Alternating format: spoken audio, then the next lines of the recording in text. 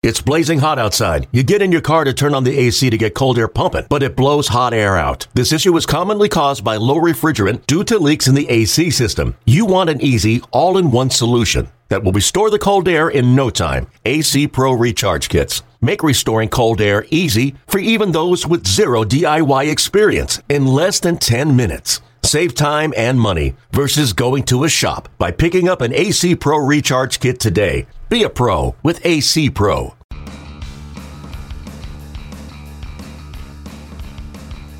Hey everyone, welcome again to the Pipeline Podcast. Tim McMaster here along with Jim Callis and Jonathan Mayo of MLB Pipeline. They're both in Virginia at the Rookie Career Development Program. We're going to get into that a little bit. We'll also talk about the candidates to be number one in the new Top 100 Prospects list, which will be coming out later this month, and then we'll get into some other stuff as well surrounding that Top 100 list. But let's start with where you guys are at on location down outside D.C. Neither of you are in the snow that I'm suffering through here in New York City, so that is good news for you. But let's just sum this up. I know we talk about it every year here on the podcast, the RCDP, because I don't think a lot of people know that it even happens or what it's all about. So, Jonathan, I'll let you kind of lay the groundwork a little bit about what the Rookie Career Development Program is.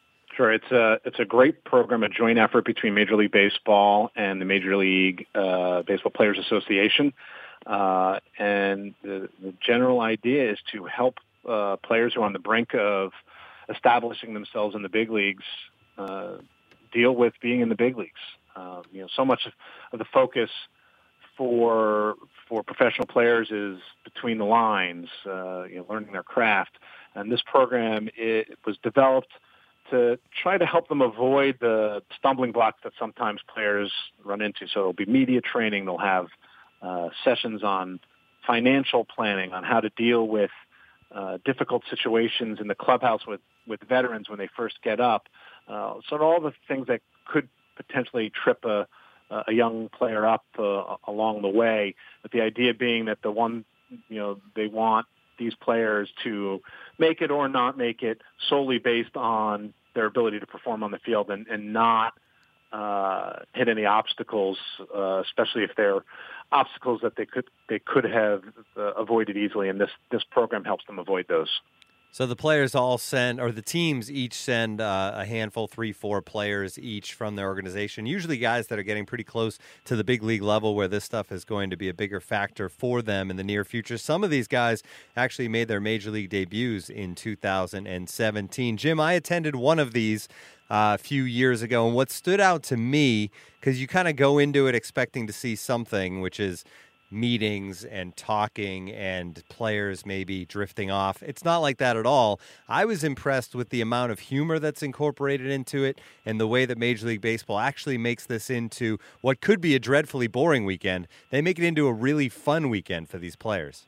No, you're exactly right. And I mean, we talk to the guys every year about their impressions, and guys know what it is, but I don't think they necessarily know what to expect when they get here. And it would make for a long weekend if you arrive on a Thursday afternoon and when you leave Sunday, all you're doing is sitting in these dull meetings for long periods of time and not interacting. There's a lot of interaction. They have skits, as you mentioned.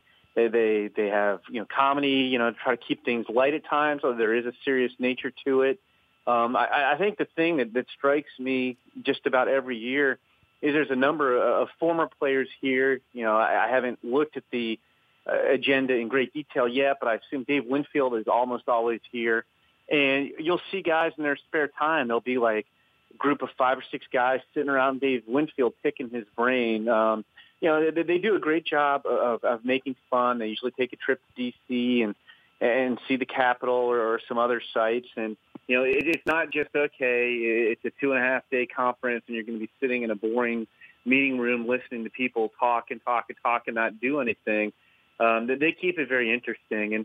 And look, I mean, the players probably wouldn't say so otherwise, but I do believe they're sincere. And all the years I've covered this, and I think that you've covered it, Jonathan, when you ask people, nobody's ever said, oh, boy, this weekend, I didn't really enjoy it. I mean, everybody usually has a pretty good time, and they usually wind up, I think, learning more than they expected to about, the various aspects of Major League life that they may not have considered. And, Tim, you mentioned that there's a number of guys who may have had a cup of coffee or been in the big leagues briefly. We almost always hear from those guys that they wish they had attended this before they got to the big leagues. It would have made their acclimation a lot easier. So I think it's a really nice job done by MLB and the Players Association, and then they work as partners in this, and I think it's a really positive experience for everybody, and we have yet to have a Chris Carter viral moment where somebody tells players they need a fall guy like they did at the NFL equivalent. It's a really, really good program. And it is. Come on, you guys are supposed to laugh at that. Come on. Well, there you go. Both on cue. Very nice. You go. I was mentioning the top 100 list that's obviously going to be coming out later in the month. A number of guys that are going to be on that list are at this RCDP as well. Lots of talented guys, some that you mentioned making their debut. But when you look at the full list of players, Jonathan, you guys actually get some one-on-one time with these guys that serves two points. For one, you get to interview them, and we get some content for MLB.com. On the other side of it, it actually gives these players some extra training as far as doing interviews, because depending on where they played minor league baseball, they may have done more or less of that sort of thing. So when you look at the list, Jonathan, who's a guy that stands out to you that you're really excited to get some one-on-one time with, talking to on camera? Yeah, it's been interesting, and Jim and I think we comment to each other every year. It seems that each year guys are more and more polished overall. That doesn't mean that they can't use the experience, and we try to piggyback off the media training that they do, and tell them, hey, this is a great way for you to sort of practice in a very low key setting. And there are a lot of like top-notch prospects who are going to be here: Ronald Acuna, Victor Robles, guys like that. And then there are going to be guys who are going to be like really, really good interviews. Joe Jimenez from the Tigers is one. But the guy that I think I'm looking forward to catching up with again is Luis Urias of the Padres. I got to talk with him in the Arizona Fall League, interviewed him there. Just tremendous personality and can really flat out hit. Now, that doesn't come into play here, but I think he's a guy who's going to impact that young Padres lineup in the very near future. It's just a really advanced bat.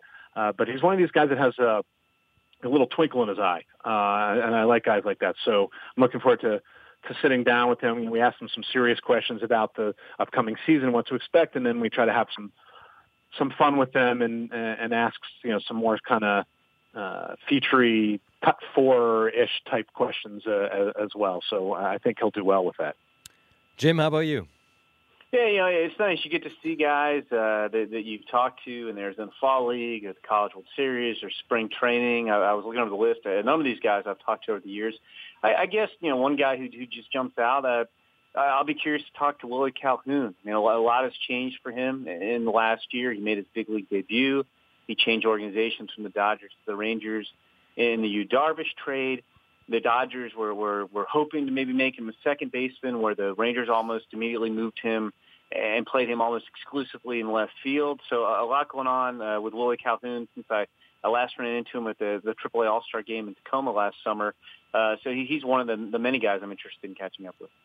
All right, well, we are going to get into the top 100 list and who could be the number one overall prospect when it comes out in a few weeks. But before we get on to that, we want to take a second to tell you about the StatCast podcast, a show dedicated to the analytics that drive front office decisions in the modern game. It's hosted by Mike Petriello and Matt Myers, and a recent episode discussed StatCast implications for the big free agents still left on the market. That would be most of them, including the best team fits for Lorenzo Cain and Eric Hosmer. To hear all that, download the show from Apple Podcast or wherever else you get your podcast by searching for StatCast Podcast or by going to www.statcastpodcast.com.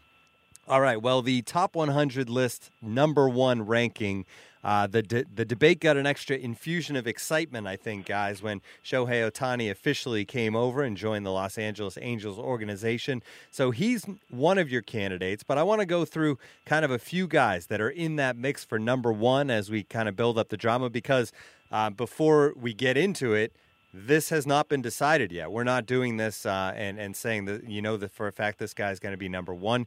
You guys have still yet to do your final debates on the topic, so we don't know for sure who will be number one. but we'll talk about the guys who are in the mix. One of them, Shohei Ohtani, and he's the guy that is a little different than the other ones, Jonathan, because obviously he's coming over from Japan. Yeah, and he's just a different animal altogether. I think if he were, just a pitcher or just a position player, it would be exciting anyway. He might be the number one prospect, as just a pitcher. When you add the fact that he does both, and he does both extremely well, it almost makes it impossible to really rank him because he's in a whole different thing. How do you rank a guy who does two things so well against a guy who does one thing extremely well? It makes it really, really interesting. And, with the caveat that he's not played a professional inning of Major League Baseball or anywhere, over here.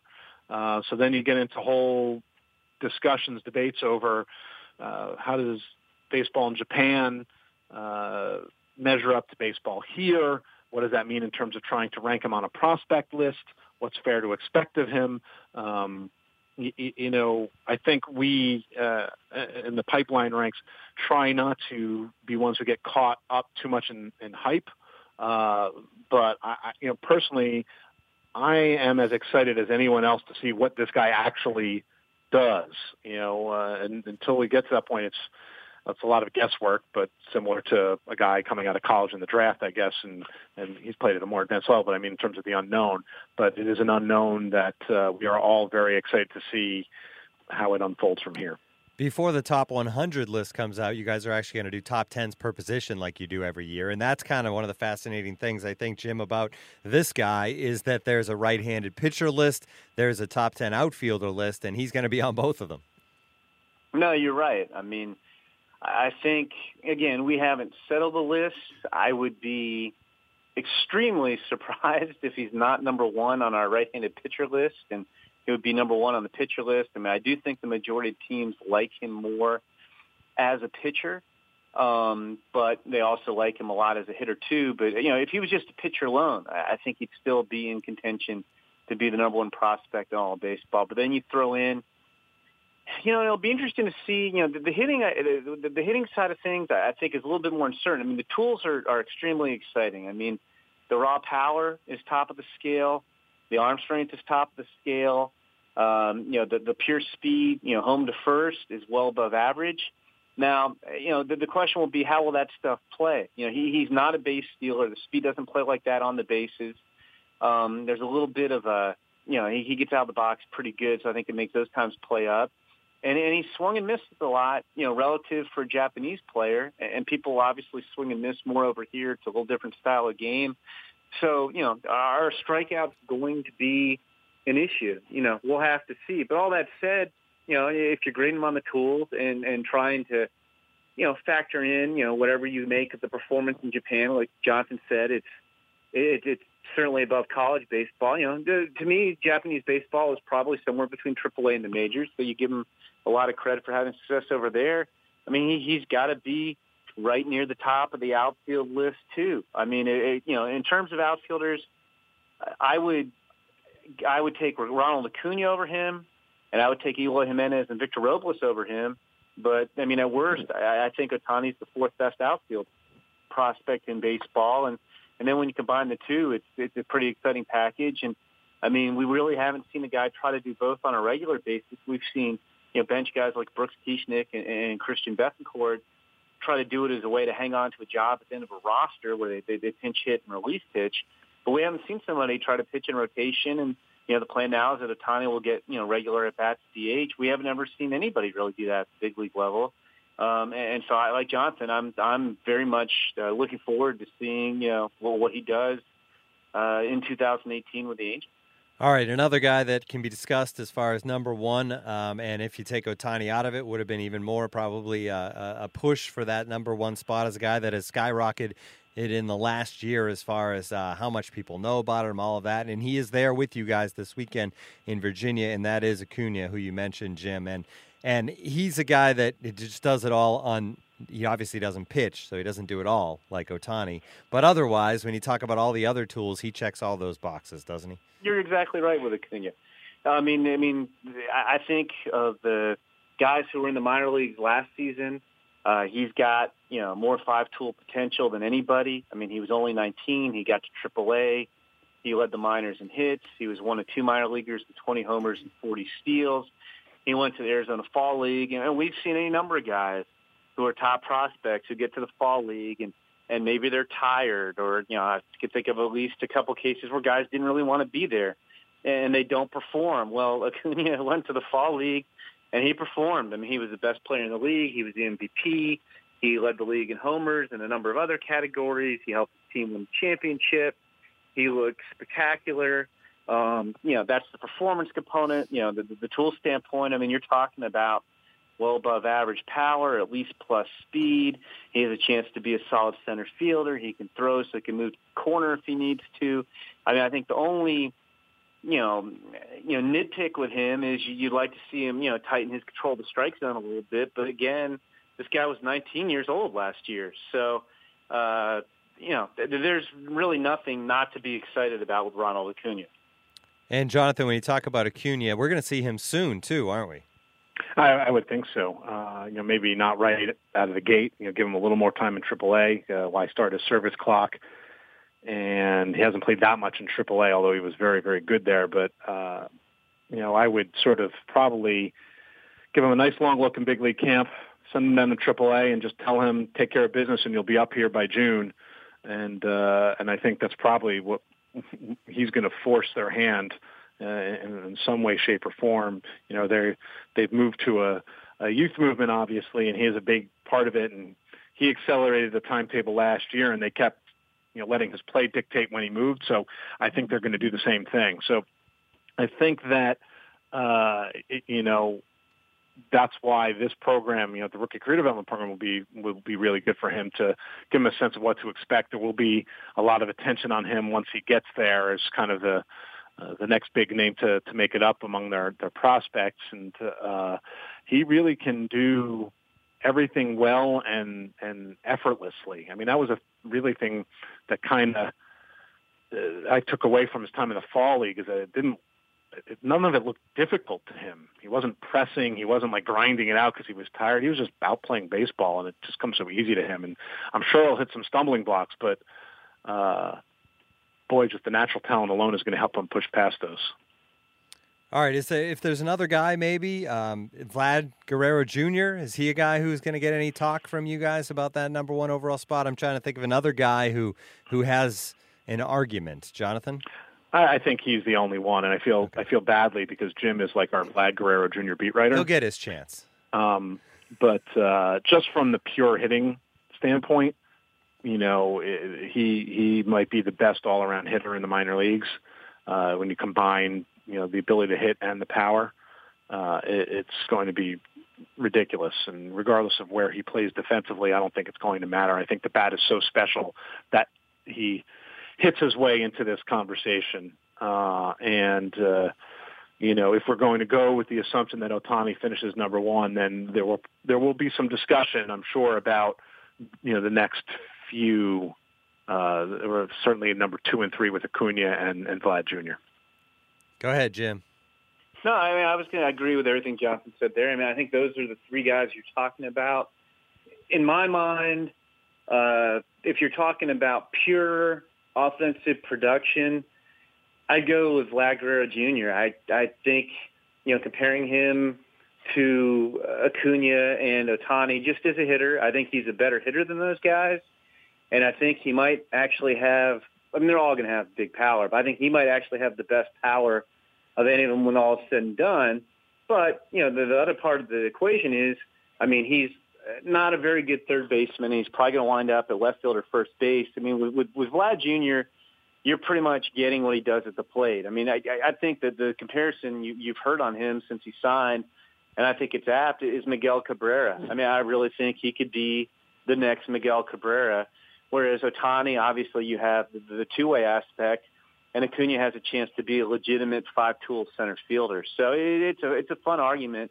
Talking about anticipating what guys are going to do next year, not just Ohtani, but, what can Acuna do to build on what he did as a teenager? And, we'll see him in the big league at some point at age 20 this year. And then with Vlad Guerrero Jr., I wouldn't put him in the big leagues at 19, and certainly not an opening day. But if you told me he just continued to rake and forced his way to the big leagues, I wouldn't be shocked, because I think this guy's going to be an absolute beast. And there's a need there in Toronto. They could certainly use another outfielder in the corner spot or something like that. So there's a fit if he does continue to rake. What about Gleyber Torres? He was a guy who was right there in that discussion at number one before the injury. He obviously hasn't proven he's back. But if we knew he was 100% and healthy, is there any debate there, Jonathan? Yeah, I think you could certainly make an argument, especially if you think he stays at shortstop, which he could. He also would be very good at second. He's shown he can play third. He can really, really hit. So all those things, I think, yeah, and he hasn't done anything wrong. We try not to, ding a guy too much for an injury, especially since it's not his throwing arm. It's not going to affect his throwing from shortstop, for instance. We'll have to see, how long it takes him to get his rhythm back at the plate. But assuming that he comes back, he's not knocked out of that sort of conversation in the top spot because of anything he did. It's more because while he wasn't playing, Acuna and Guerrero took big steps forward, especially Acuna, who started in A and shot all the way up to AAA. So it's more that guys passed him while he was standing still than anything that he did negatively.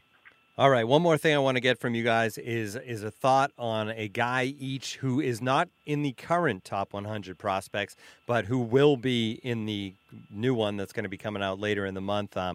We don't know where these players would necessarily land, but a guy that you're excited about here going into 2018 that's going to make that leap for the first time into the top 100. Jim, you can go first. Well, I want to pick multiple players, but I'll limit myself to just one. I just with the Arizona Fall League fresh in my mind, I'd say Monte Harrison of the Brewers. This is a guy who was the best athlete in the entire 2014 draft. Could have played college football. He was. Anybody who wants to go on YouTube, you can see videos of him throwing down some monster dunks on the basketball court too. As a Missouri high school product. And he was just hurt in his first two full seasons. He had an ankle injury in 2015. He broke a hamate in 2016 and really wasn't healthy until this year when he had a 2020 season in the minors. And the thing that struck me, and he looked great, too, in the Fall League, and he was on the taxi squad. So only played twice a week. And if he'd been in the regular lineup, he probably would have led the league in homers, not Acuna, because he hit 5 homers and finished second in the league, even though he only played a handful of games. And the thing that struck me is, talking to a lot of the professional scouts who work the Arizona Fall League, who aren't necessarily guys who had history with Harrison as an amateur, because a lot of times the amateur scouts are different than the professional scouts. And, I just remember talking to guys. It seemed like almost every time or every other time I would talk to one of those guys out there, and we'd talk about whichever player was at the game we were at or somebody in particular.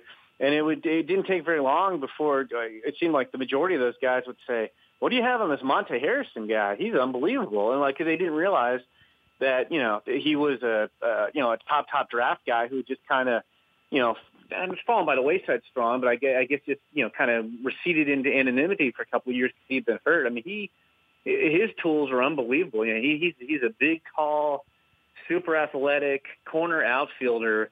And that guy could be a 30-30 guy at the big league level. So, I think Monte Harrison jumps out to me. Again, we haven't really finalized the list. I'm still fine-tuning mine so we can kind of combine them and start sorting it out. I'm not sure where he'll work his way onto my list, but I know he'll definitely be somewhere in the middle of my top 100. How about you, Jonathan? Yeah, he would have been my first pick, too. I did my first draft and then realized I had forgotten him, and I probably low on him. And so I agree kind of around where Jim's guesstimating where he ends up. I think the guy that I'm curious to see where he lands is Heliot Ramos, the Giants' first-round pick from last year, high schooler out of Puerto Rico, who I'll be the first to admit I do Puerto Rico for draft coverage. Area guys did not see him that good. He wasn't seen that well a lot leading into the draft, and I think that hurt his stock. But then he went out, and the Giants, who are always ones to sort of not necessarily go off the board, because taking him in the first round was not that big of a stretch, later in the first round. But, he was not necessarily – he crept into that conversation late, and a lot of it had to do with the Giants' interest in him. He went in the Arizona League and hit .348 and slugged .645, stole 10 bases. I know it's only 138 at-bats, but it was such an exciting debut, and he followed it up with, solid showing instructs. So I'm very excited to see what he does for an encore. He's going to be 18 for all of the 2018 season. He doesn't turn 19 until September. So it would be interesting to see, does he perform his way to full season ball right away? I'm going to say yes. And I'm curious to see how he does there, but I know I put him square in my top 100. Mike Rosenbaum did as well. So I think he's going to land somewhere in the top 100 for sure.